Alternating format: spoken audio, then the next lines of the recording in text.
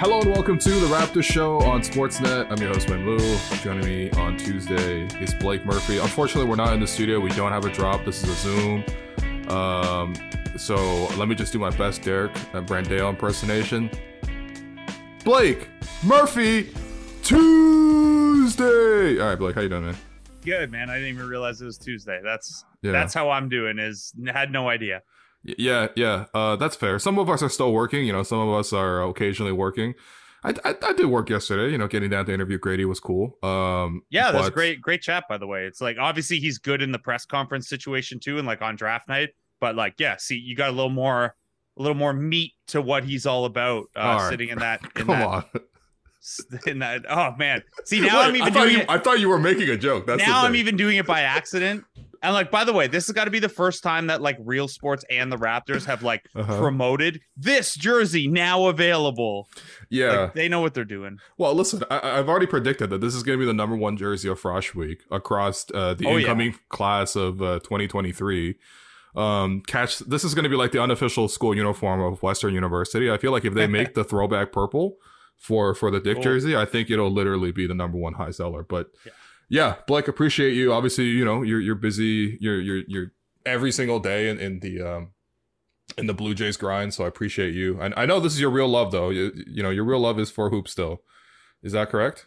Yeah, buddy. I mean, the Marquise Noel, like Kevin Obanor, like DJ Hogg, Desmond Cambridge Jr. Let's go. I got my summer league roster spreadsheet going. So you're such a sicko, man. All right. Give me one quick fact about DJ Hogg with 2 G's, if you have it. If you have any fact. I think he played for the Lakeland Magic a couple years ago, but he's been grinding down in the Aussie League. Anyways, coming to summer camp with them. I think it's probably one of those things like how Jordan Lloyd started out a couple years ago, where it's like, hey, you've been good overseas. We like how you developed since you were in the G League last.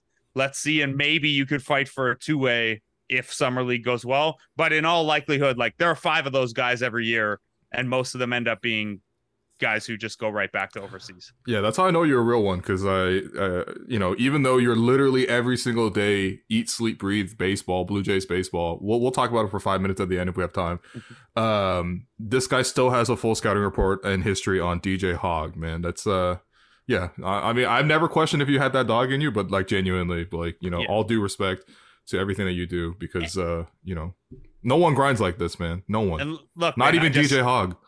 I was gonna say, I really hope that we get Hogg and Dick on the court at the same time in Vegas. I'm pretty sure we will. Okay. Yeah. So we have an hour here. I wanted to talk about. Let's talk about the money first. I feel like obviously free agency is coming up. End of the week, free agency begins, and it'll be a mad scramble as always. The Raptors already got one of the 3 done with Gary opting in. That was a bit of a surprise. So okay, cool. There's some permanency there. We can circle back and see if the extension is reached and anything like that. Even if they don't reach an extension, I think this is a pretty good outcome for the Raptors for Gary to come in, because it gives you a lot of clarity. Now you have 2 free agents in Jakob and VanVleet. Now the issue is, well, I suppose not so much an issue, but the hurdle is that they're very highly sought after. Can we just start at the very top? So what kind of total budget are we looking at? Realistically, the Raptors are not going into the tax. This is not because MLSE is cheap. It's because the Raptors are sensible. This is not a team that you go into the tax for. You go into the tax when you are a contender. The Raptors are not a contender. So the tax line was updated to $165 million. So if the Raptors want to stay under the tax, and let's say they're already going to waive Thad Young, which is, I think he's making 8. He's only guaranteed for 1. Let's just pretend he's waived and he's making that 1. Sorry, Thad. How much budget do we have for Fred and Jakob? Yeah, and just to follow up on your first point, yes, that is the other thing about the tax is not only is it's a cheapness and it's not a cheapness and it's a when do you use it kind of thing. There are also, and the Raptors probably won't run into this, but there are repeater penalties that get stricter and stricter. So you want to try to avoid it in case you need to go into it later. The biggest thing though is if you are a non-tax team, you also receive all the tax payments. So this year, for example, Raptors are getting a check for about $15 million from all the teams that paid into the tax. So now, is MLSE not fielding a competitive team to make $15 million? No. But when you're coming down to, could we keep Joe Wieskamp on a guaranteed deal, or can we cut him now and keep that roster flexibility? Like when Joe Wieskamp or Sam Decker was the example the other year. Like Sam Decker was an $18 million swing if you kept him as the 15th man versus if you waived him to deduct the tax. Yeah. Okay. Yeah. It's like, and I like Sam Decker. But paying, paying Gary Trent Jr. and OG Anunoby money in real dollars to keep a 15th man. So that's part of why. So if we work under the assumption, Thad's gone. I've worked under the assumption Wieskamp's gone, and maybe they re-sign him on like a lesser guaranteed deal or something. But, he was down bad when he heard the Raptors select Grady Dick at the number 13th pick. He's like, oh, I'm done here. I'm cooked. Yeah. Poor guy, man.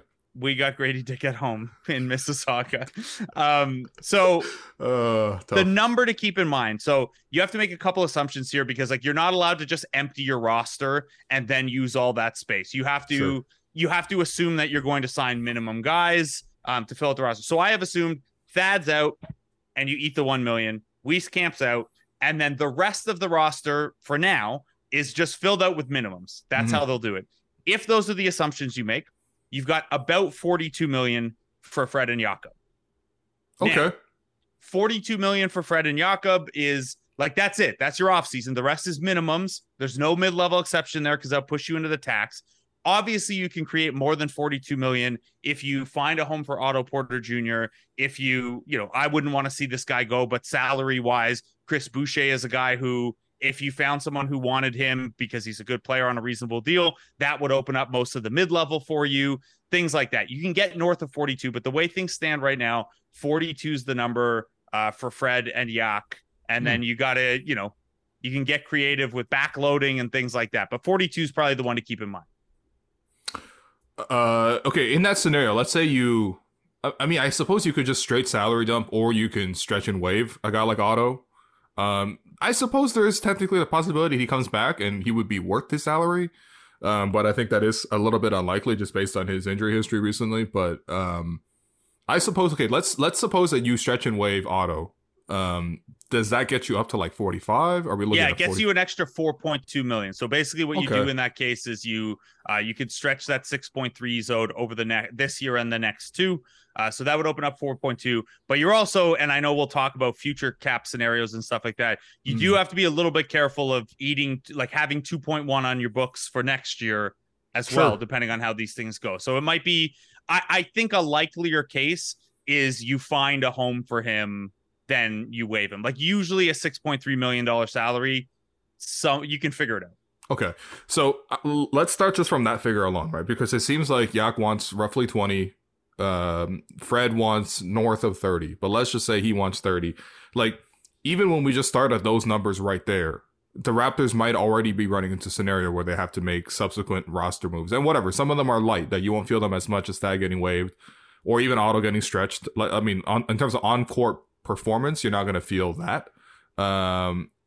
But do you think that is already a reason enough where teams are starting to come in and sniff around on these two guys? Not only just because they're really great free agents, but people are looking at them like, well, the Raptors probably don't have enough space to squeeze both guys in. Yeah, I think that's part of it. And I think if you're the Raptors, even though you paid a pick for Jakob Poeltl, and we've heard a million times about how much they love Jakob Poeltl, it really does flow from the Fred thing. Because if you believe that bringing this core back and you add Grady Dick and a new coach and better vibes and culture and all that stuff, and you can get back to 2 years ago, they were a 48-win team. If you buy into all that stuff, even for the segment of your audience that is that aren't huge Fred VanVleet fans or whatever, which is a separate conversation, but even if that's the case, that gets astronomically more difficult without Fred VanVleet, who 2 years ago was an all-star, is in the middle of his prime, and even if you don't think he's an all-star, is still a very good player. We can run it back and be even better becomes really dicey when your starting point guard is Malachi Flynn, and this is the other thing, is like, the way the cap system works is if Fred leaves, you don't have that $30 million to spend on someone else. Yeah. Because of cap holds and what's already on the books and stuff like that, you could carve your way to like a little bit of cap space, but not enough to replace Fred and Yak. So, if Fred were to walk, then does it even make sense to bring Jakob Poeltl back if you're not going to be that good right away? Those are the questions that flow. I do think in terms of teams sniffing around, certainly, the teams that have cap space or can find a way to cap space, Yep. And draft night was a good example of this with the Kings and the Mavs, and they're going to use the cap space differently. They're not chasing Fred, but they did show with draft night trades how quickly a team can clear up some cap space to make moves. So you look at those, but I do think a team like Houston, for example, that I know Jake Fisher was talking about today on the JD Bunkus show, that's a place where they don't have to worry about a sign and trade or anything like that. It's just straight cash, and cash is an opportunity cost as well. But yeah, I think some of those teams would call the Raptors bluff. It gets a little harder when you get into some of the teams that would need to orchestrate a sign and trade. Sure. Because then it's like, well, you've got to outbid the Raptors and give them an asset to play ball. And then, does Fred want to go to the situation in Houston right now? Maybe he does. But those are kind of all the factors that play with Fred's decision. Okay, let's dig into a little bit deeper with Fred. So, I mean, I had talked to Jake as well last week, and we kind of walked through the scenarios. Seems like Orlando already is dealing internally with a glut of guards, right? Yeah. I mean, they keep drafting high in the lottery. They got a Jalen Suggs. Now they got Anthony Black. They already have Cole Anthony. And then Markelle Fultz, who's probably the best immediate player out of those four guys, is already signed long term. So it's kind of like they're already trying to find time for their guards. So I don't know if it completely makes sense for them to sort of go into free agency, make a big splash, and then bring Fred to Orlando. That would probably be, in terms of sign and trade scenarios, if you're rooting for a sign and trade involving Fred, my personal read is that seems to be the best one from a Toronto perspective, because they have the most guards available to be shipping out. They're definitely going to ship out another guard if they're going to sign in Fred. I suppose the Lakers are a possibility there as well in terms of, but I mean, it's like you get D'Angelo Russell, and that's not exciting to me. And the Lakers have to be very, very careful because if you acquire someone in sign and trade, then you are hard capped for the year. So you got to be real careful if you're the Lakers in terms of how you orchestrate that. Exactly. For a roster that probably will attract veteran buyouts, all this other kind of stuff that, you would want. I mean, it's very important not to get a hard cap for a team like that. Houston is a unique scenario because, as you mentioned, there would be no sign and trade, presumably. Like, there's no need for a sign and trade. Like, sign and trade is, you want to get some extra benefits. Like, let's say you want to give Fred an extra year, for example, you can kind of sign and trade and orchestrate that way. Or but you can't even do that anymore. You can't do that anymore? No, so he can't get the they closed this loophole a while back so that, because guys were basically, like the Chris Bosh situation, you're over a barrel. If you're the Raptors, you have nothing. And so you can give an extra year if you're the current team, and you can give, like, the Raptors can give a higher annual raise than another team could. So Fred can still get the most money with Toronto, but that's usually that applies, like, if you're talking max guys or guys that are getting close to the max, like if it's if Houston's offering 4,120 and the Raptors are offering 4,110, it doesn't really make a difference in those scenarios there. Right. Well, then in that case, then sign and trade basically is like you take back some of their salary that they were going to ship out to make that signing in the first place.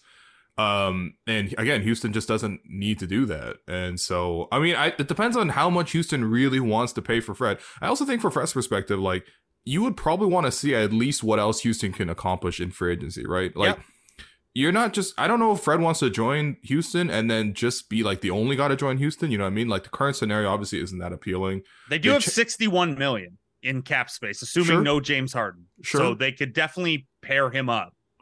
So, I mean, I don't know. Like, if you're Fred and it's like, hey, I'm coming here with Dillon Brooks, is that moving you? Because that would not move me beyond the money. Like, the Dillon Brooks part would not move me. What the money might move me, but Dillon Brooks would not move me. You know what I mean? Yeah. And then, so, I mean, like, that's one where, like, maybe it has to be higher than Dillon Brooks, and it's another team. So it's like Brook Lopez. Like, it's not a very good free agent class is the other thing. Yeah. And, like, you can obviously take someone's money on in trade, but you're generally not doing, that's usually a salary dump move, not a win now move. Yeah. So I don't know, like, even something like, I have gotten cooler on the player over the year, but, like, the Houston not getting involved in the John Collins thing, for example, when they have all the cap space in the world, is like, and I know he doesn't fit the timeline. They have some power forwards, whatever, but that's the type of move you see teams with a ton of cap space doing. Utah, by the way, still has about 28 million in cap space, and they've come after Fred a couple times. Interesting. Different front office, but yeah, very different front office. I guess I just haven't even considered it. They do have an opening at point guard, I suppose. Yeah, I mean, right now, Taylor Horton-Tucker would start a point guard for them. Listen, if a sign and trade brings back Taylor Horton-Tucker, you know, besides rubbing his hands together, man. Yeah. The number of times the Fred and Kyle parallels finally come together. Oh man. Yeah, this conversation is dark. Okay.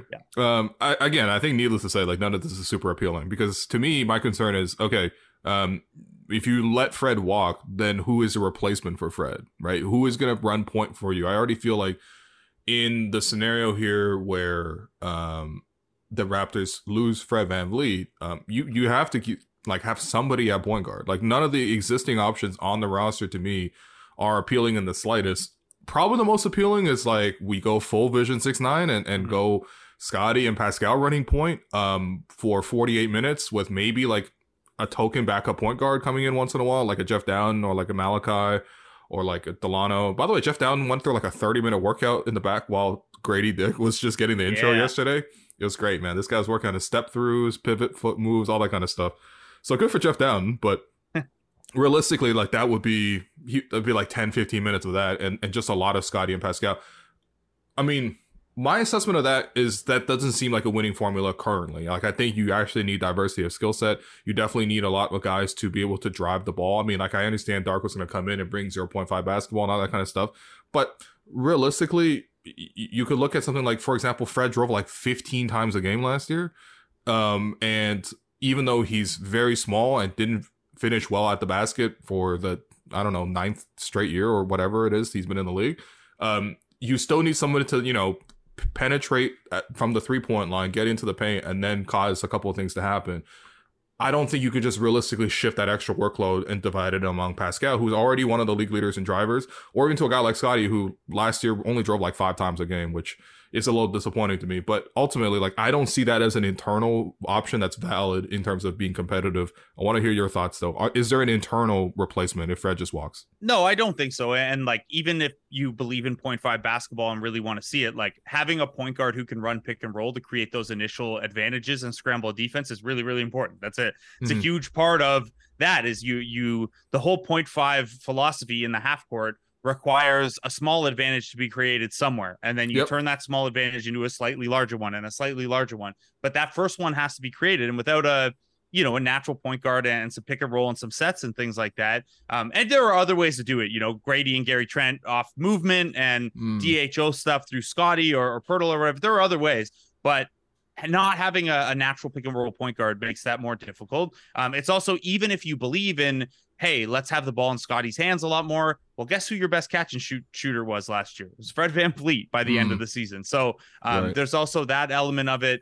Look, I would be all for running through Scotty more, building some more offense out that way, seeing what you can do with it.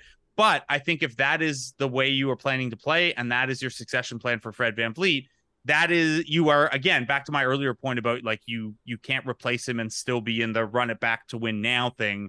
It's like, that gets even harder. Like, Scotty being a semi full-time point guard and seeing what's there developmentally is really cool. It's really fun. It'd be awesome to see what that looks like and get his skills going that way. But I think there would be like a pretty stiff learning curve for your half court offense initially. And like, that's even if, he's putting in awesome work in the lab this summer and all those things.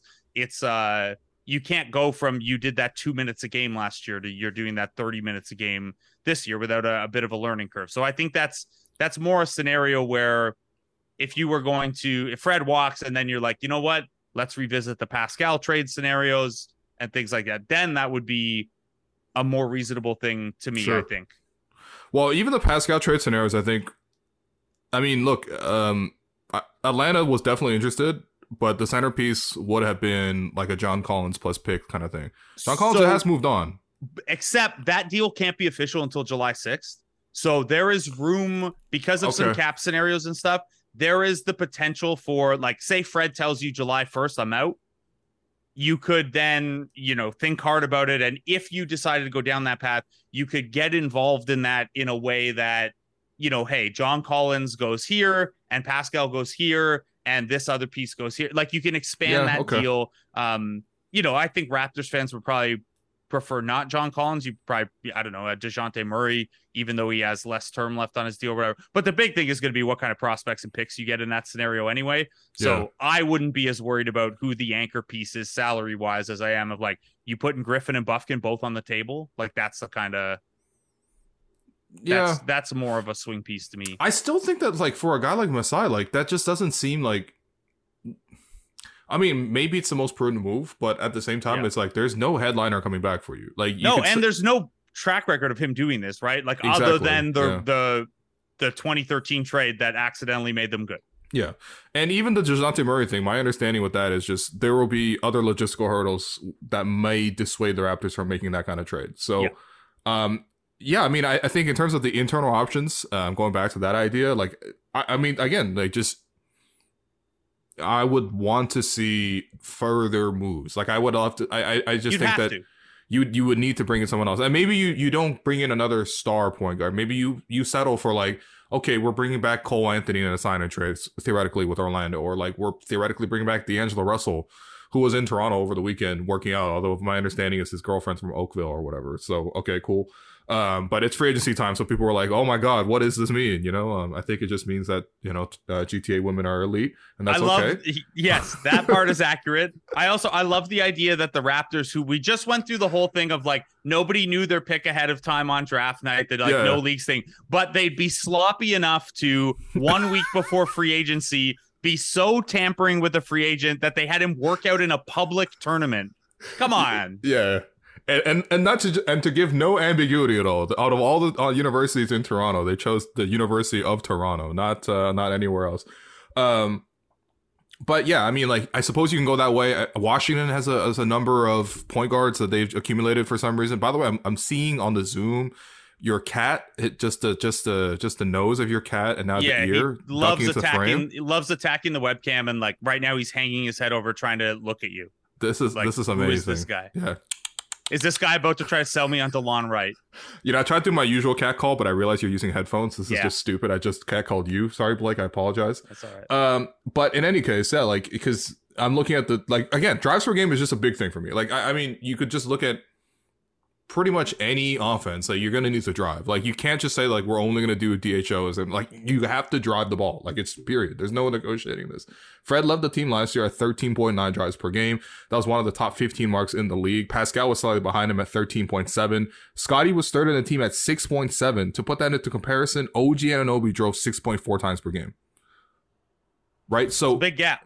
And I think that one of the struggles with this, and maybe this is just my understanding, I would love to hear your thoughts on it, but it's like, it's not quite like in baseball where you can sort of put a guy at the top of the order and they're guaranteed to hit more or swing more at the ball. I think in basketball, these skills are not that replicable. Like, it's not realistic for me to say like, oh, Fred's leaving the team with 14 drives, and if he walks, I want Chris Boucher to take another 10 drives per game. Like, you can't just like take X and give it to and give that X to another player, and for that player to actually execute that. Like, there's an actual skill element that involves being able to do some of these things in the first place. They're not just sort of like given that you're going to have all these things like you would, for example, in baseball, where you can just have a guy go up to pinch hit or whatever. You can influence the opportunities. This is wholly different for me.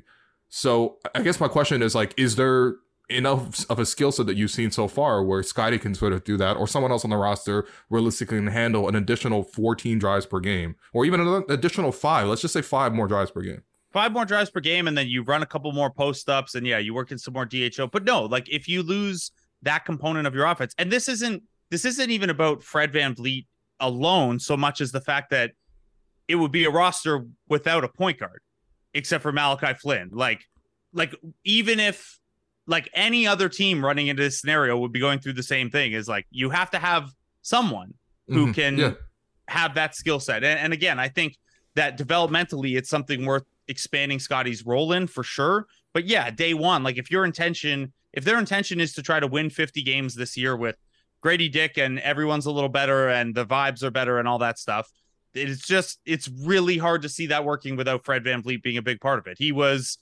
their like second most important offensive player last year. And that was up and down because heavy volume 3-point shooters are going to do that and the injuries and everything, but there's not really any way around that. Like you can't just distribute that to guys that expect it to be like the same level of effectiveness. And that's especially scary given how bad the Raptors half court offense was, even with Fred like being solid in it. Yeah. It's and then again, and just to go back to like, the 0.5 and the free flowing basketball and stuff, and you could run more DHO, whatever. Again, you still need the initial advantage created. And that's where maybe Fred's not the guy to you. Maybe that's not the style of point guard, but then you would need to go out and put a premium on getting someone who can pressure the rim, right? Because that's the other thing is that this roster is lacking. And I don't think you can be short on drives and pick and roll play and one-on-one rim pressure. Like you can't just be short on all of those things because all your big guys can pass. That's the thing, is you're short on all of it as is, and you're essentially taking away one of your best options of doing it. And again, like you might say, and I agree with this, that like if Fred's one of your best offensive creators, that limits the overall effectiveness of your offense. I have no doubts about that. I completely agree.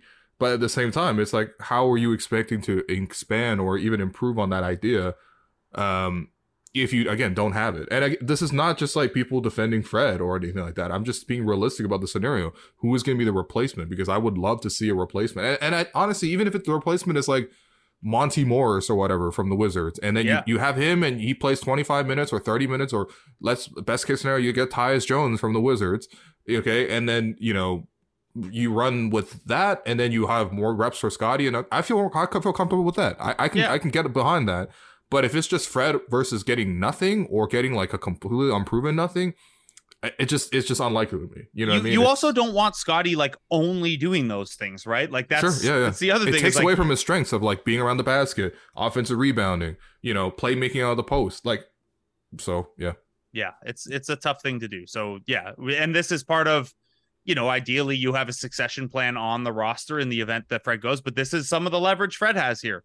It's it's not just the other teams that offer it. It's like, I don't know that Masai would believe this, and I don't know that he would blink, but Fred's camp could reasonably come to the table and be like, here's the number. Here are the other offers. I'd like to stay, but you got to meet that number, because I know if I leave, your run it back plan, it becomes pretty untenable. Sure. But I mean, I also think from Fred's perspective too, is like, are we sure Fred even wants to return? You know what I mean? And I'm just like, I think Fred, you watched The Office, right?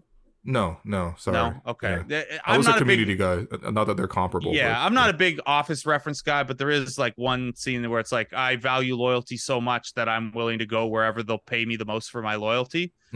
That's how I kind of feel about the Fred situation. Again, I would love to be here, and if someone would pay me more to love to be there, then I'll be there. Hey, listen, I think that's the case for like, I don't know, 95% of NBA players.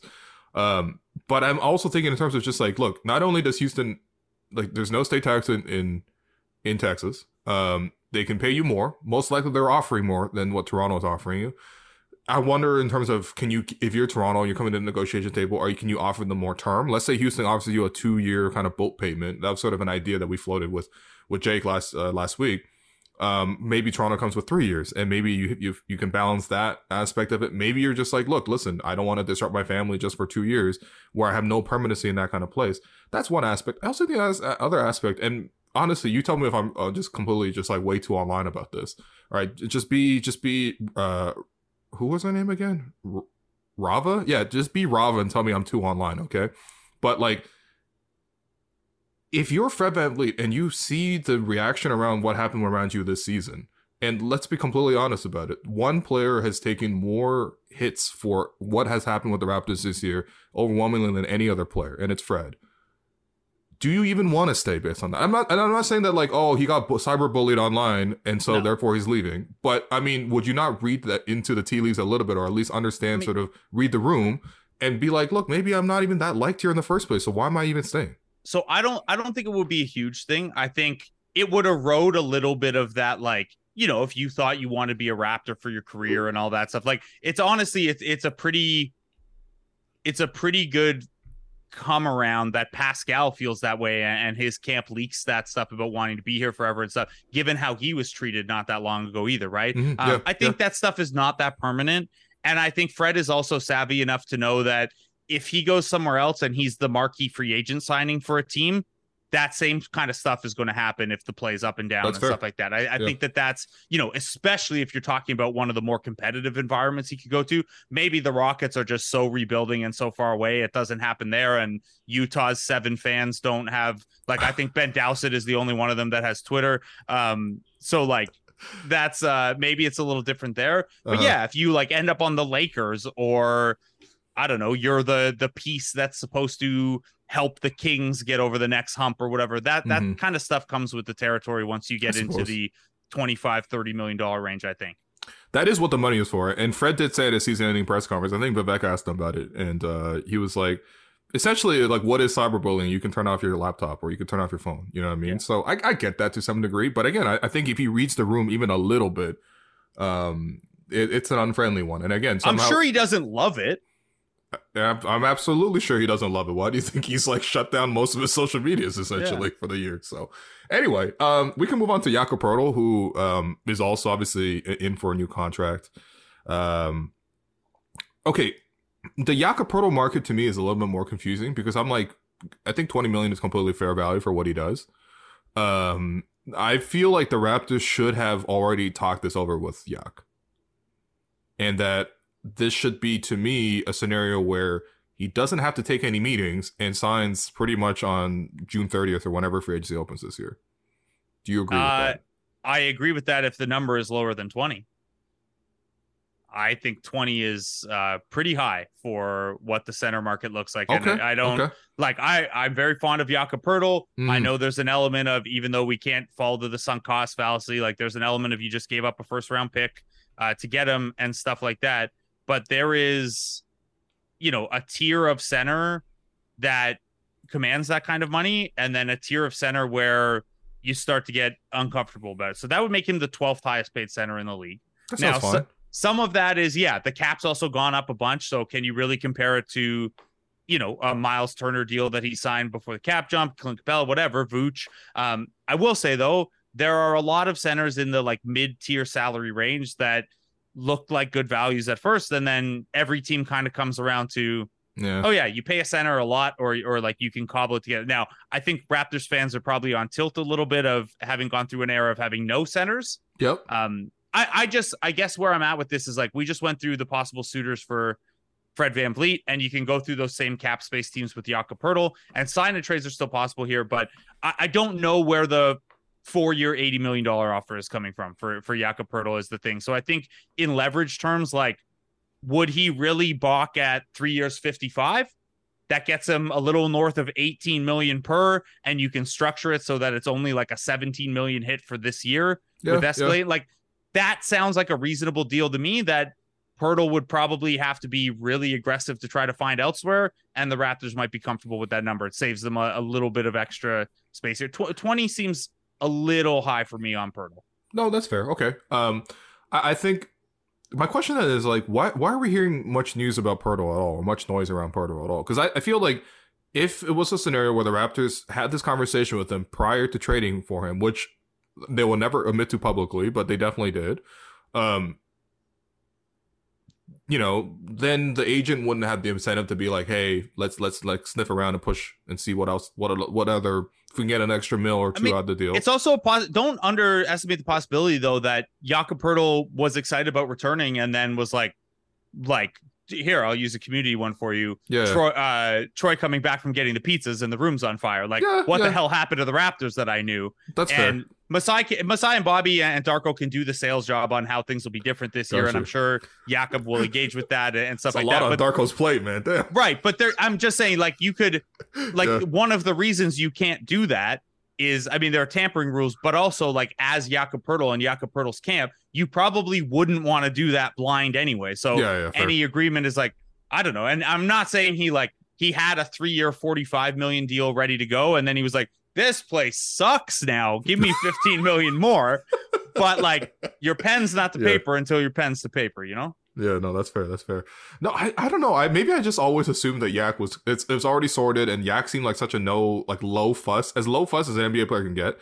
Like, Jakob Poeltl literally hoops in white hyper dunks, like generic white hyper dunks that you can go to Foot Locker today and purchase for $130. Like, you know what I mean? Like that. And I just always assumed that like that's sort of the player that he would be. I don't think that's necessarily untrue, but I mean, yeah, I mean, look, listen, the figure that you're sort of citing right now, you know, making them around the 12th highest paid center. Like, I mean, just to do a quick exercise, you have like MVPs that you're pretty comfortable paying the max to in Embiid, Jokic, and I would put AD in this category just based on how good AD was for the course. Come on, AD is in this list. Okay, so that's the MVPs. I would say max players in terms of players like making around the max just based on past negotiations or whatever. But you got like a Bam Adebayo who honestly might even nudge in between in terms of he might be on the top tier with this list.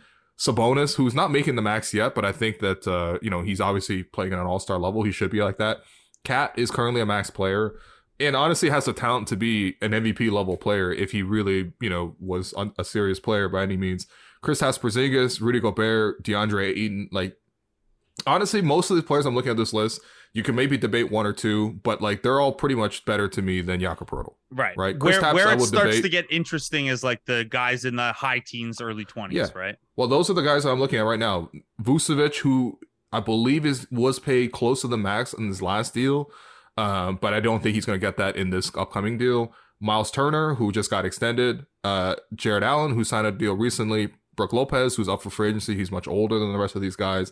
Clint Capella, Robert Williams, like, you know, we're in that kind of tier. And I feel like if Jakob ended up in this kind of tier of great starter, which is essentially like, you know, between 17 and 20 million per year, I think you're pretty happy with it because, you know, you can rely on him to start, but also he's not going to be a star player for you. And there's no expectations for him to be that. Yeah, like the guys he'd be getting paid a little bit more than are like Naz Reid, Christian Wood, Daniel Gafford. He's definitely better than those guys. Right. And that's the tier of guy below him. So I think, I think he's clearly in that second chunk of guys we talked about. I just don't, again, with the who needs a center and who has the cap space to aggressively get him. That's and fair. Sure, you can believe the Spurs smoke screen of we'd like to have him back. We want good vets around and stuff. Also, how many first round picks do you want from us? It would be San so Antonio, funny. Come on. Yeah, I can't wait to hear the news that the Raptors traded a first round pick just for the Spurs to not sign Jakob now. But yeah, like it's that, and that kind of deal is never going to hamstring you, right? Like, sure. Even if, you know, it doesn't work and you want to turn around and trade him, Jakob Poeltl at his age on like a $17 to $20 million contract is going to be very tradable too. It's just a matter of, you know, I do think as much as Masai and Bobby have always wanted to reward their guys and they haven't quibbled with guys down to the dollar when they're free agents. And I think that that's, you know, a credit to them if they can make it work. This is a year where the numbers on the cap sheet mean you probably got to haggle over, you know, the last million or two a little bit more than they have historically. That's fair. That's fair. I'm pretty confident Yak returns. I'm probably like more 50-50 on Fred in terms of just like the likelihood of he returning, you know. But that's the sort of scenario there. So Gary opted in.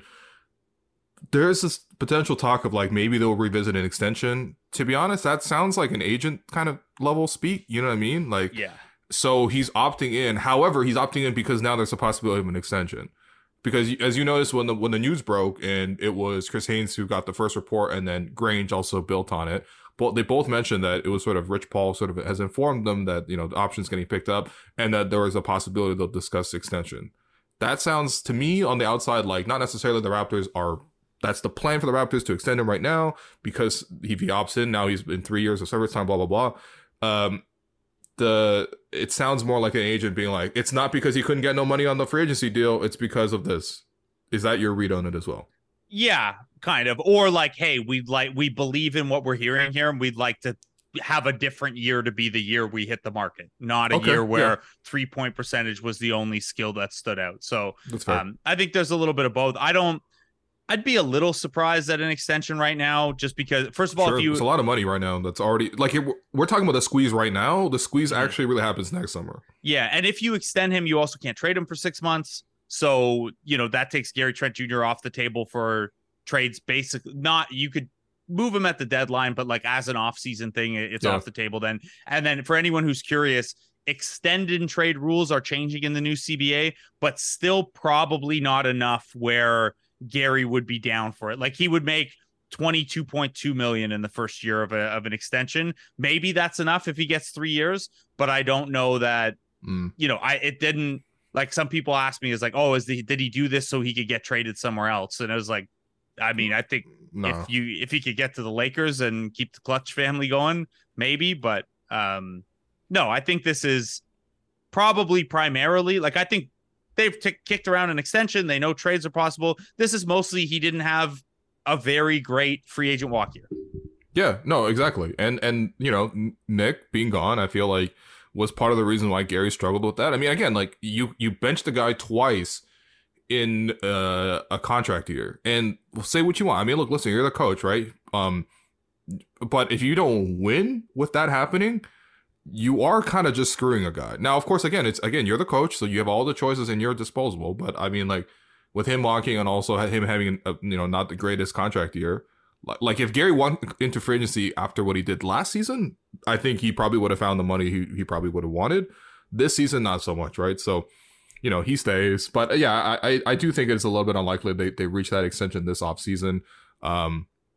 Because again, you look forward to the next offseason. Pascal, you know, will probably re-up at the max. I don't think Supermax is on the table for him from the Raptors, but also at the same time, he would need to make All NBA. You know, we'll see if he makes that list. He already struggled with it this year. And then OG, look, if you're not going to trade OG after all this interest in OG, then you're pretty much committed yourself to signing him long term. And what's that going to look like, man? 30 million? Is that going to be 30 for OG? Well, it's also become way harder to predict now that he left Clutch, right? Like everything is operated under there's Clutch and there's Gary and Fred and OG. So there's some like negotiating leverage there and they might all be on the same page. And now it's like, I don't know. Do you take this as my snap reaction to it was, well, yeah, OG maybe didn't like being at an agency where they're so leaky and stuff is coming out about OG all the time. I wonder if he didn't like that, but also like, was he misaligned or was Clutch misaligned with what he's looking for and stuff? There been, by the way, it seems like his agent has also just left Clutch, right? So yeah. It's Omar, right? Who he's been with. Omar Wilkes, yeah. So he was with Omar prior to joining Clutch. Omar joined Clutch, so OG joined Clutch, and then I believe Omar has left to head up Fanatics or something like that. Right. He might be out the game. Like, yeah. Unless OG's just gonna be represented by low quality hats and jerseys and unless they become a podcast sponsor, in which case I love their product offerings. The OG is thing, Fanatics Canadian DHgate or American DHgate? Is that essentially what it is? Well, basically they've now got like a monopoly on stuff. Okay, all right, good. It's not awesome. So the OG thing, I mean, he's probably the guy around basketball who's most affected by the change in extension rules, where he can now get a number that makes sense to me.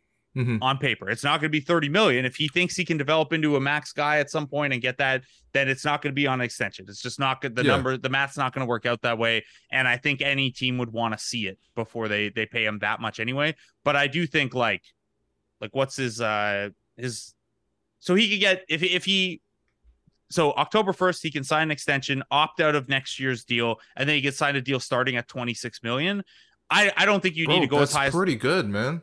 I don't think you go as high as 26 for him, but it opens up such a wider band, right? Where like right now, the most he could get or prior CBA, the most he could get an extension, it's an automatic no from him. Yeah, and at least now you have like a little bit of room to negotiate within and get it's almost like, do you remember back when Norm was an RFA coming off of his 2-year or his 3-year deal?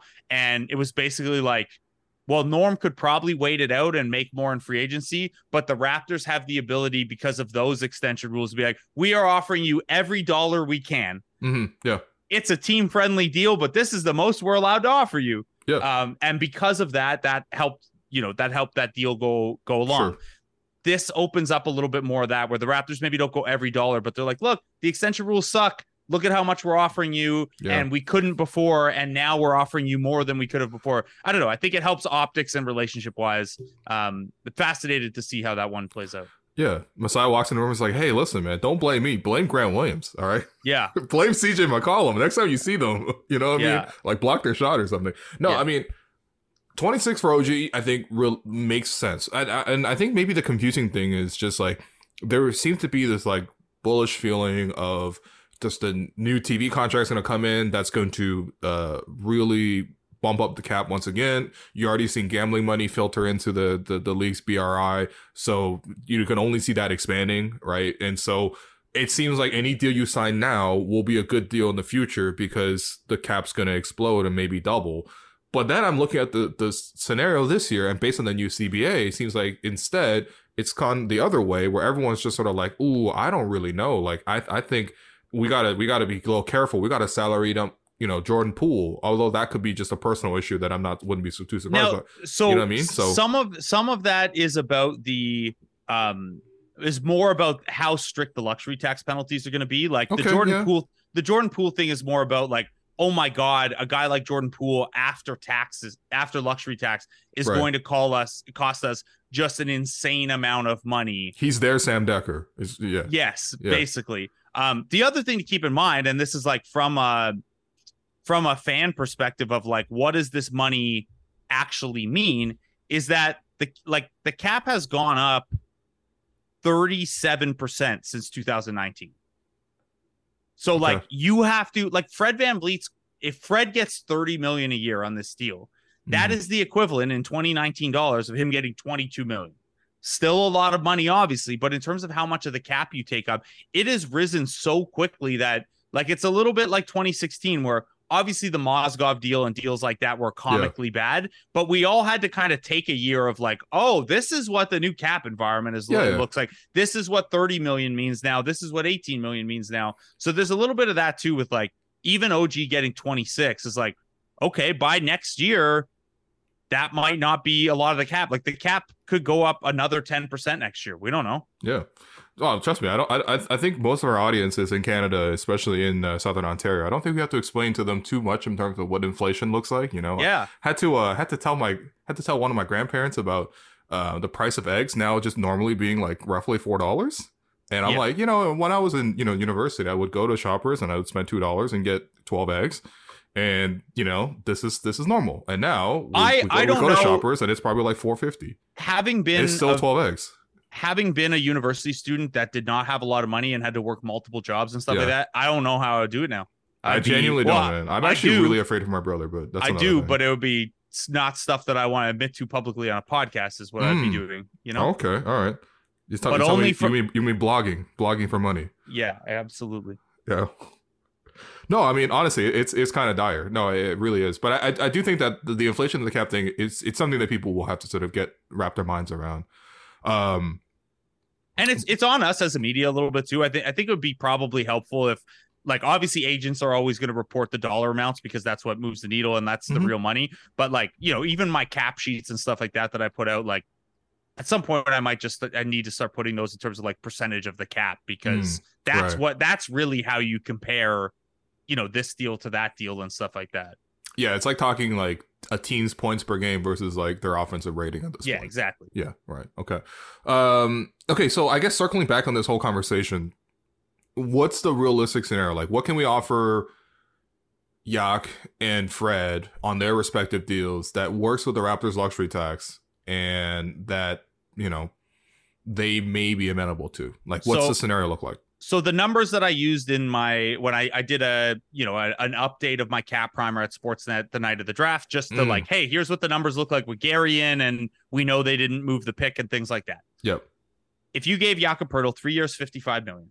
Okay. So I don't know, a little north of 18 mil a year.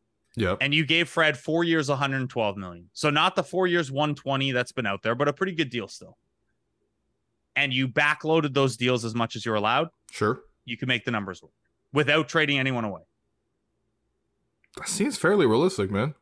Like, I mean, not okay. It depends if Houston comes over the top, but I don't see the incentive for Houston to come over the top. Even if it has 61 million, like if they want to sign 3 free agents, you can't give Fred 40 or 35 even. You know what I mean? And I don't, and like it, and that's the thing is like if they whiff on other free agents, they can give Fred whatever they want, because like you can't take caps. It's not like you can roll it into the next year and there's like a long-term effect, but still, you just like, okay, we'll front load it and then like the cap will go up next year and no matter, like they can do that.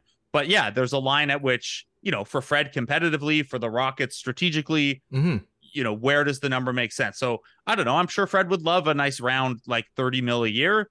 And then if you're going to go to 4 years, 120 with him, instead to make that happen, then it means you're shaving a little somewhere else. You negotiate a little tighter with Jakob, or you find a home for Otto Porter Jr. or something like that. Like it's all workable. But the tough thing is for a team that lacked depth last year, and I like Grady Dick. I think he's going to fit in. Everyone knows how I feel about Jeff Doughton Jr. as a back-end rotation guy. And man, he was working last night. He was working, man. While Grady was taking photos, my man Jeff was in the background working with Jim Sand and just working on his pivots. You know, it'd be an awesome bit of like in the background of every draft pick and every free agent signing this year, every summer league scrum and stuff like that. If he just like shows up in every single one of them, he's always working out in the background. That's what's happening, man. Yeah. It's the same thing with the Darko presser. Like, you know, Jeff is making his presence known. I don't think he's left Toronto. I really don't think so. Huge Blue Jays fan, obviously. Got to get him on Jays Talk Plus at some point. Yo, get Jeff Doughton Jr. on. Oh my goodness. Anyway, so what I was going to say though is like, for a team that lacked depth last year, even if you like the young guys to get better, the system to be better, you add Grady Dick in there. When you start getting into cap scenarios and offseason scenarios where you are giving guys away to create cap flexibility, it's a tough thing to swallow as a team that already isn't starting from a point of terrific depth. Like Otto Porter Jr. is one thing because like as much like we all like the Otto Porter Jr. signing. It was a swing. This is one of the outcomes of the swing. Like, and it was really a swing at $6 million. Exactly. Like, not a lot. Yeah. If you end up trading that away, sure. Chris Boucher, though, a guy you've found and developed and built and means a lot to the community and stuff like that, if you end up giving him away just for cap flexibility, like that's the kind of thing that even if you have all the power forwards in the world, like asset management wise, it's tough. And just like, I don't know, like Boucher's been a big part of the fabric. Like I just, it's hard to give guys away unless it's to like make a big splashy move, not just to run it back. Yeah, well, that one would be like, can you balance out the roster? Can you trade a big / wing into a guard, right? Yeah. And I wouldn't mind that. But I mean, again, could you turn him into like Tyus Jones is aiming too high, but could you turn him into DeLon? Sure, yeah, maybe, yeah. It's I'd imagine DeLon's gonna be sick, man. He's gonna be like, I gotta back up Fred again. That's why I asked out last time. Yeah, no, but he was third string last time. Is why he didn't want to. He had the bat. He was backing up Fred, backing up Kyle. You know. Well, regardless, I mean, whatever. I mean, DeLon would be sick. I mean, I really like DeLon, obviously. But maybe you can figure out a Monte Morris thing where, you know, the Raptors aren't in a position to be giving away draft assets, but we know that they are comfortable doing that. So, well, exactly. So, you know, that kind of deal would make a little bit of sense. I believe you might save a little bit of money on that kind of thing as well. But yeah, realistically, like the roster kind of is as is. Like, you know, you swapped out the coach, you brought in Grady. Don't really envision, based on all the things that we're talking about here, that the Raptors are going to use any mid-level or any exceptions, because we're already sort of bargaining for every dollar at this point. And if they do, you almost have to mentally, like, if you remember back to the Corey Joseph year, right? Like they traded, what did they do? They kind of signed and traded for Corey, and they unloaded Damari all as kind of one package of moves all at once. Yep. Like you'd almost have to look at it like that, where yes, you're signing a guy to the mid-level, but if you have to trade away Chris Boucher for next to nothing to do that, you're effectively trading Chris Boucher for whoever you sign for that mid-level. So you kind of have to think of it that way. No, that's fair. That's fair. I believe we got CJ Miles in that sort of whole roundabout that's thing. What it was. Yeah. There's Corey Joseph out, CJ Miles in. Yeah. I mean, hey, that worked out. I mean, I would love to. Why? What happened? I just saw Alek Manoah's line. He made his first minor league start today. What was it? He gave up 11 runs and didn't get out of the third inning. Jeez, what is this? The Jays in the playoffs? No, I'm kidding. Let's talk about the Blue Jays. He's baby. wild card ready. Oh, come on. Yeah, okay. So, what's going on? Should I buy into the Blue Jays season at this point? I mean, they're fine, man. Like they're gonna make a wild. Like even though they haven't played very great baseball, they're in a wild card spot. They've lost Manoah and just like kind of kept going. Like they've missed a lot of opportunities to be better and to have a more comfortable place, but like they're probably going to make the playoffs, and they're just, I don't know, the baseball playoffs are weird. You kind of just, it's not quite as extreme as hockey where like you could get like Bobrovsky can just roll you to the Stanley Cup finals, but it is a little bit about like baseball's kind of random and stuff. So I don't know, like on merit, they're like the equivalent of an NBA 5 seed. Where it's maybe you win a round and like weirder things have happened, but probably you're not too excited about their title chances the way things look right now. Okay, so from my understanding, and by that I mean I went to a Jays game like a month ago and I looked at the standings at that point. I was like, wow, Tampa Bay's really running away with the whole thing. Okay. outside of Tampa being great, are the Jays meeting expectations, or is this below expectations? Like, where would you sort of assess based on that? No, the Jays have underperformed a little bit, Okay. and like you can look to. Is that the Like, bats or is that the gloves? I mean, they've Well, I hit don't know, fewer sorry. home runs. They'd hit fewer home runs than you'd expect. Like Vlad, until this past weekend, was on pace for like 19 home runs, and he's hit 48 Right. in the past. Right. Okay. Like your best hitter and the guy who you expected to be your best pitcher have underperformed. Vlad's still been solid, but like not MVP level Vlad, not major contract extension Vlad. He's just been like regular good. And I saw Manoah someone on the timeline say he's been slugging like John McDonald, and I was like, oh, that's not good. yeah, he is not, until this weekend, he was not hitting for much power, which is Yeah. troubling. But Okay. like, yeah, your best hitter's underperformed, and your best pitcher is literally in the minor leagues right now, giving up 11 runs. I mean, Gosman was always the best pitcher, but Manoah got the opening day start. Yeah, for sure. I get it. I mean, he was on How Hungry Are You, et cetera, et cetera. Yeah. I mean, what's the exciting storyline from this year? Like, I saw Chris Bassett throw pitches. I didn't realize he had 11 pitches. That's kind of cool. 8 different ones. There are a something couple like that, exciting yeah. things. Like Gosman could legitimately have a case for the Cy Young, like the pitcher of the year award. All right, yeah. Kikuchi and Barrios are both having like arguably their best seasons. Okay. Kikuchi's been like a revelation. Like Oh man, I love it. he leads the league in giving up home runs and has still been really good. We got Kikuchi and Dick in the same city. Yeah, it's great. No, I think honestly Sorry, the biggest reason for optimism would be like they really haven't played super good baseball yet, and they're still in the playoff spot. And like, I don't know. It's hard to get crazy optimistic if Alek Manoah is going to look like this, but yeah, they'll be fine-ish. Is anyone breaking out on the side of the bats? Because I feel like there's just not. I don't know. Not really. Everyone's kind of just been like guys have had hot. Like Matt Chapman was the best hitter in baseball in April, and then he's really cooled off. Kevin Kiermaier had a really nice stretch, and he's cooled off. The one guy, I guess, like isn't Bo having a nice season? He is, but like we've always thought Bo was really good. Okay, so fair. It's not it's not anything crazy. Danny Jansen's the one guy that like for a couple years now he keeps in small samples looking really good, but catchers get hurt all the time, so you never really know. But I think he's like legitimately a good hitter, and and like so he's not like a young guy at this point or anything, but he's someone to be fun about. I don't know. Is this okay? Well, first off, I was there. The one game that I mentioned that I went to. That was the one where Danny Jansen hit a walk-off, I think in the bottom of the ninth or something like that. Nice. So that was sick. But my other question is this the most casual baseball conversation you've had on record? No? Okay. No. All right. I don't know. I went to the game Friday. I had some friends in town from Vancouver who were like not baseball fans at all. Just like wanted to go and Yo, I will have to say, as a casual baseball observer, like in the building, obviously number one, like it just looks a lot nicer than before. This is not just us as Rogers employees. This is my personal opinion. Okay, it did look a lot nicer, especially when you're looking out at the outfield or whatever. And I think the number two thing is just the pitch clock really does make it like way more snappy. Like I actually, the enjoyment of the product is great, and I'm sure for someone who has to work all the games, it's got to be a godsend for you, because I could not imagine if the Raptors played 6 times a week and every game was like 3 hours and 15 minutes. Yeah, plus pre and post game. Like that would be insane to me. But it's been cool. It's and like I don't think it takes anything away from the game. Like they cut out all the like the nonsense stuff of throwing over to first base 5 times and like wandering around the infield to catch your breath and that stuff. Like you really haven't lost anything. I do wonder a little bit if like the big moment tension that we felt like in the World Baseball Classic and in big playoff moments and stuff like that, if that feels a little bit rushed come playoff time. But I think that's like, we'll figure it out when we get there. And it's also like a worthwhile thing because I don't know. I've talked to a lot of friends too, who brought like their kids to games, and it's like, it's a way more manageable timeline for bringing your kids to games and stuff like that too. Cutting that 20 minutes or 25 minutes off or whatever.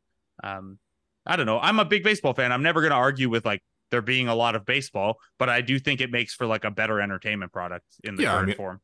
I think undoubtedly for the casual viewer, which honestly, realistically, that's probably what people are aiming for. Like if Rob Manfred was designing rule changes, he'd be looking to like target me, a guy like me who's into sports, but doesn't really like have a team and is like kind of casually there. And it depends on my availability and that kind of stuff. Like this is actually a win for me, like clearly definitively.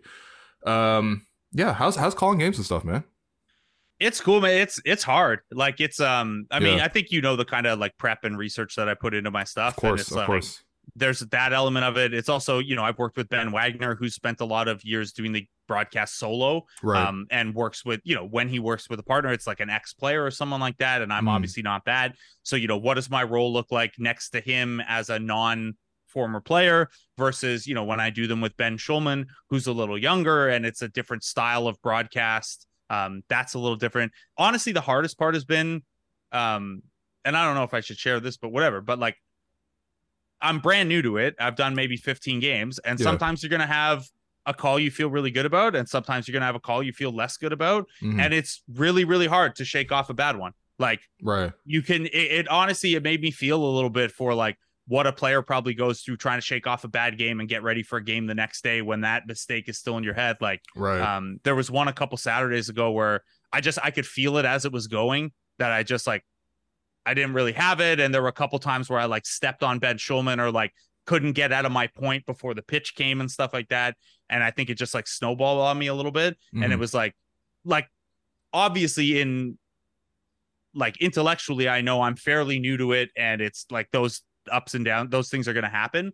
But like, yeah, how difficult it was to just like, okay, got to flush it and like do another one the next day. That's probably been the hardest part. Yeah, I guess the answer to that would just be like, don't do bad ones, and then you don't have to worry about it.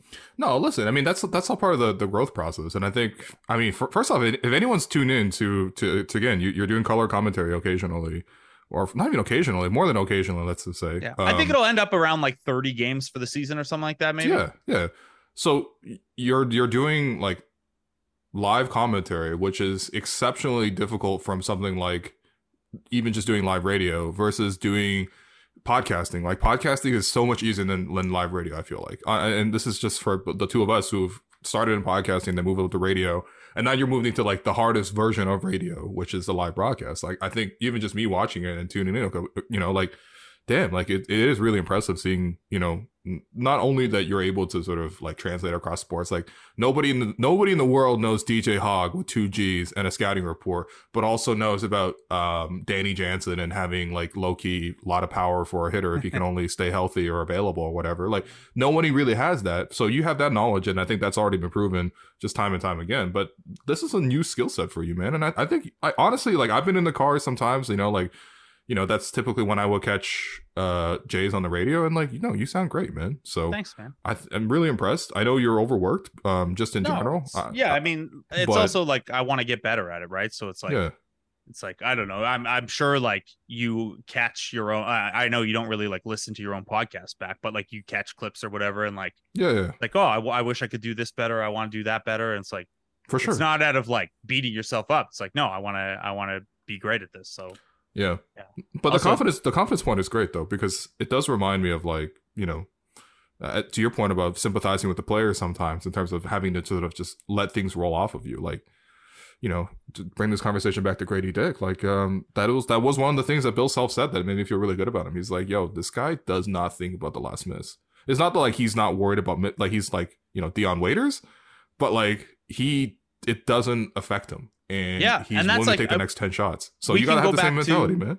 Yeah, we can go back to, there's some of the personality tests and profiles that teams try to do with players, right? And it's like, the bad example of it is Bargnani. The caliper test? Yeah, like he aced this quarterback test, and it's supposed to be about like how well can you let stuff roll off of you and learn on the fly and like just move on to the next thing. But it's also like in some cases a proxy for just like maybe you don't have the juice. Like like if something rolls off you really easy, it's because you have like this great mental fortitude and confidence, or like it just didn't register to you that well. So I don't know, but like it's also something where like, I remember hearing about it with Norman Powell. Is like one of the things you have to evaluate when you draft a guy in the second round and you're a win now team and he's a 4-year senior from a major program, is like, how's he going to respond to being on the bench or going down to the 905 and stuff like that. That's why Marquise Noel's gonna be so successful. He'll just prove him with the 905. No, man, this guy gonna give me a Marquise Noel thing too. I'm really happy that the Raptors took him. Just for entertainment purpose. He's gonna be so much, and like it's so easy to root for this guy. I swear. Just watch like, 5 minutes. I don't know, like 5'8". I don't even like as a two-way even. And I was a big Pierre Jackson guy, like in the early G League days. Like I want to see it. You have to wonder about the height and stuff like that, but like as a like watch this guy's highlights, as a dig into the numbers stuff, like the playmate, the way he makes his teammates just look so good all the time and is so creative. And like, obviously at 5'8", you're never going to be a good defender, but like he has hands. He has like real hands. Okay. So I don't know. He's going to be awesome for the 905. Like, I think, I don't know, you sign some exhibit 10 or two-way big man or something like that, or power forward who needs help getting put in his spots. Like, he's going to be awesome for that kind of stuff. I don't know if there's an NBA path for him, but I think he'll be a 905 legend really quick. Yeah, I mean, you've obviously covered the 905 extensively, almost as much as anybody, but like, you need a great point guard down there just to sort of get everyone into their places and sort of like make the thing look decent. Like, I think when I feel like the 905 is like not as useful, or like I'm not really sure like what the utility is like a season like last year where it's like you got so many different point guards coming in and out. I mean, there are other issues with the roster. That's normal. Like, you're going to have influx when you're managing a G League team, but having a really good point guard that you can rely on, who gets everybody involved and sets everyone up, like, that is a huge part of it. And I think that the comparison to a lot of people have made is like undrafted small point guard, played a lot in college. This is Fred. But I don't actually see them looking like similar players when you watch them on film. And it's not even a slight to Fred, but I'm just like, Marquise is on a different level in terms of playmaking. And there's a quickness element that I think you would always think from small guards. And Fred is weirdly not a quick guard. And so they play completely differently, from my opinion. Yeah, they aren't really similar other than being undersized. And I think when you're undersized, that extra 4 or 5 inches does make a pretty big difference. Absolutely. And then, like, the question he's going to have to answer, and this is, there have been a number of 905 guys and G League guys in general who have to answer this. Is like, can you get your shot off at 5'8" when now everyone you're playing against has length and knows how to close out well and stuff like that? And like, you don't have to be a high volume pull up 3-point shooter, but like, if you're 5'8", you probably got to have that in your bag. So, a guy who was a 35% 3-point shooter last year and only like 31% the year before that, I don't know. You really got to hammer that skill and figure that out. But I think, for a G, like the Raptors have shown us over the years that they really value point guards like that with the 905, like using a two-way slot on Lorenzo Brown, who was like 30 at the time, like shouldn't have been on a two-way. And like, some of that was about like break glass NBA depth, but it was also about like, you got to have an adult in the room for the 905 teams, especially if you want winning to be a part of your developmental strategy. Right. Jordan Lloyd was the same thing. Like, that was the Chris Boucher MVP year. And obviously I love Chris Boucher. He's a huge fan of your podcast, but my vote would have went to Jordan Lloyd that year. Like, the on-off stuff was wild, and like the organization and stuff like that. But Chris did call his shot that he was going to do DPOY and MVP that year. So it was pretty, but like, anyway, bro, this guy was literally Giannis of the 905 for a while. And like, even last year, like, they had a bad season and they looked so dramatically different when Jeff Doughton was down there. Yeah, exactly. It's, and that tells you something about the G League environment. And it means, you can't take a guy like Jeff Doughton or Jordan Lloyd or Lorenzo Brown's results and be too crazy excited about it, especially overage guys. But I do think, like, especially with 3 two-way slots now, if one of those guys is there because you like him as a dude and because he's going to help everyone around you be better with 905 and help your developmental guys and help your coaches down there and stuff, I think that's like a completely reasonable use of a two-way spot, even if the chances of him becoming an NBA guy are like 5%. That's fair. And listen, man, I think he just wanted a shot, right? And I think even for Marquise, it's like, look, this team did take a chance on me, and a two-way is definitely significantly better than getting signed undrafted to even an Exhibit 10 or even just going straight to the 905, right? So we are talking about a lot more money, and I think that, he will get a shot for sure. Like, he's going to get a lot of playing time on the 905. We can track his season, and I'm rooting for him, like, absolutely. Like, he's easy to root for. I really mean that. I said that to Grady as well yesterday, but I find them both really easy to root for. So, Blake, appreciate your time. I know you got to get down to the ballpark. You're busy at all times, but appreciate what you do. Everyone really in the city should appreciate what you do. Jays Talk Plus. You're on the broadcast. Anything else you want to plug before you go? No, that's it, man. Yeah. I don't know. You want to hit me with a Boy Genius concert review real quickly? Oh, dude, it was unbelievable. Yeah? I can't believe you weren't there with me. Yeah, no, trust me, I was there in spirit, but I was unfortunately unavailable. But so get this. They got a water bottle. So Lucy Dacus was she had a concussion. Yeah, that's right. Yeah. So she had to do the whole show just sitting down in sunglasses, and like, you might worry about her, and then like she just spends the concert looking like the coolest person of all time, of just like, I'm gonna be a rock star, just like sitting here casually in sunglasses. She's still singing and stuff. Yeah. With the concussion. I don't know if that's good for your concussion, but yeah. Huh.